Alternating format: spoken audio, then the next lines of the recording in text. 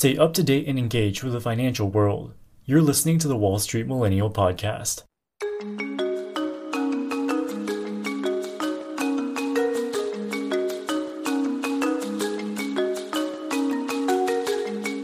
Over the course of 2020 and 2021, one of the biggest stories in the financial markets was a meteoric rise in Tesla's stock price. Tesla became something of a cult stock, with many individual investors betting everything on Elon Musk, even as the stock price surged to obscene valuations.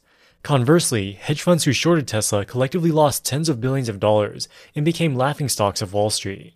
One of the most prominent of these short sellers was Stanfield Capital founder Mark Spiegel. And for full disclosure, we made multiple videos over the past couple years looking at the losses that these short sellers incurred.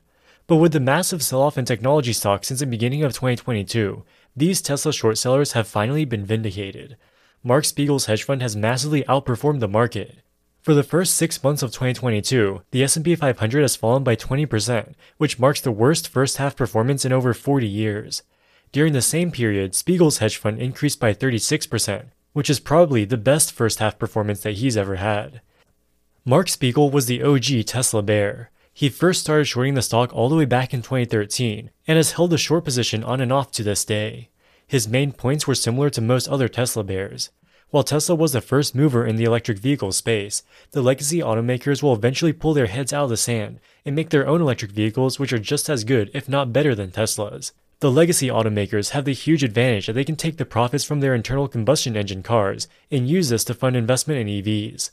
Tesla was burning cash and would go bankrupt before reaching anywhere close to profitability. In 2017 and 2018, it looked like Spiegel's bear case was coming true as Tesla went through production hell as they tried to ramp up production of the Model 3. Musk himself said that the company came within weeks of bankruptcy. Over the course of 2020 and 2021, Tesla proved all of these short sellers wrong in epic fashion. With the successful rollout of the Model 3 and opening of the Shanghai Gigafactory, their delivery numbers exploded, and in 2022 they delivered almost 1 million cars. And despite increasing competition, they have still managed to maintain their dominant EV market share within the US.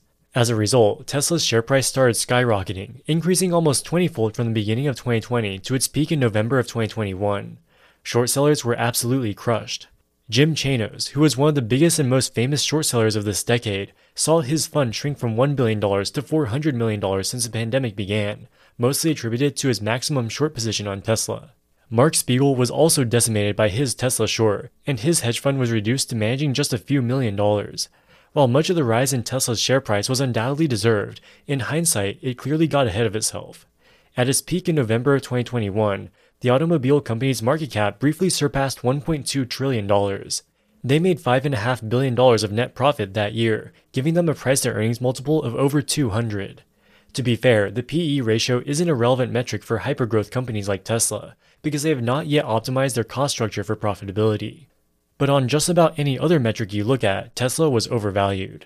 At the peak, Tesla's market cap was 30% higher than the next 5 automakers combined, which included Toyota, Volkswagen, General Motors, Ford, and Honda. But when you compare the number of deliveries, things look very different. Every one of the top 5 automakers delivered more cars than Tesla in 2021. Even Ford, which is the smallest, delivered more than 4 times the number of cars as Tesla. Combined, they sold 33 million vehicles, which is 36 times greater than Tesla's 930,000. To put this into perspective, you would have to buy $1.3 million worth of Tesla stock to represent one Tesla vehicle sold. For the legacy automakers, you'd only need 20,000. Of course, Tesla should have a higher valuation because it dominates the fast-growing electric vehicle segment. But eventually, the gap in valuation becomes ridiculous.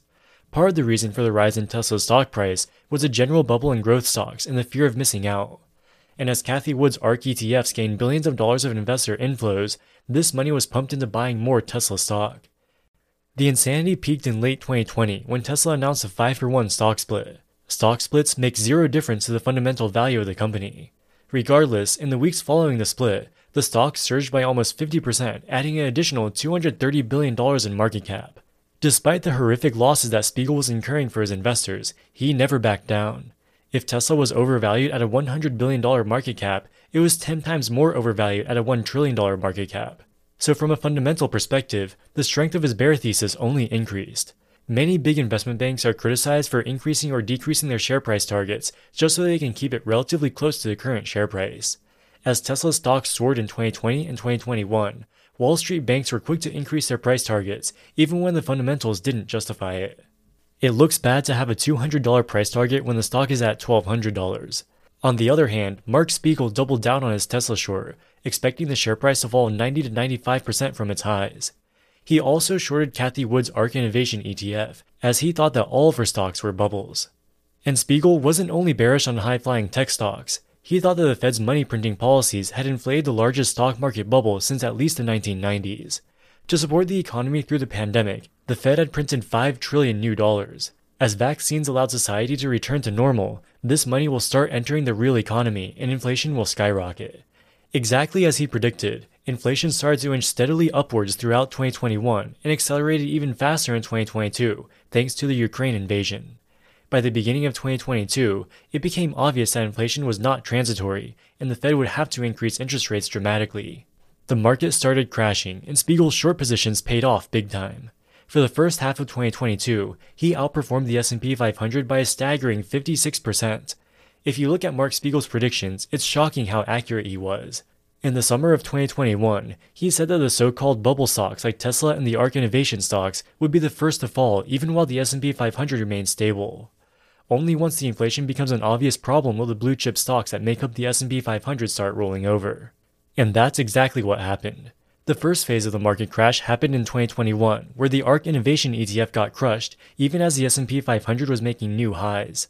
The second phase of the market crash began in 2022, and with the S&P 500 crossing into bear market territory as well. And despite the declines, he thinks there is still more downside ahead. He points to the so-called Buffett indicator, which is the total capitalization of the US stock market as a percentage of GDP. Currently, this indicator is 170%, which is far higher than the historical average. He also doubts that the Fed will be able to tame inflation. The federal government has become increasingly dependent on low interest rates to fund ever-increasing budget deficits. Thus, Jerome Powell will face political pressure to not raise interest rates too high, and inflation will remain above the 2% target for many years to come.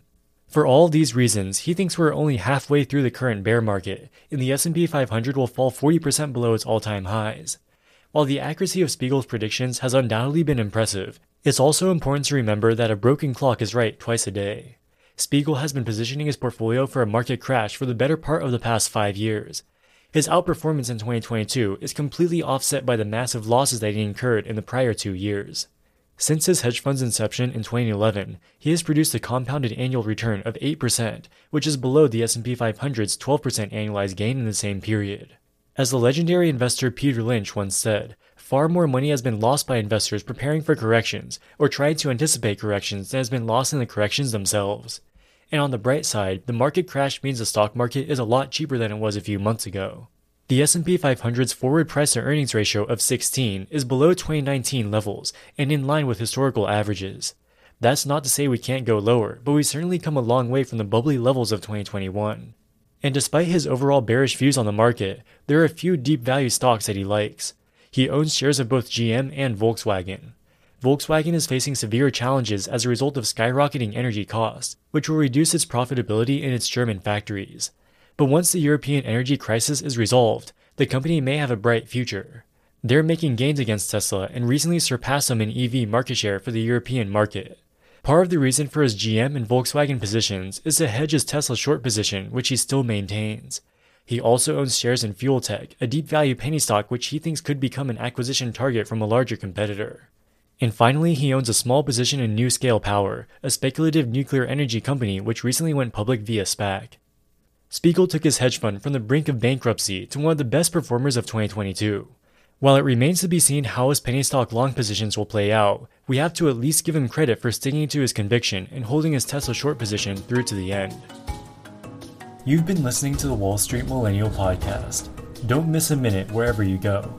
Wall Street Millennial, signing out.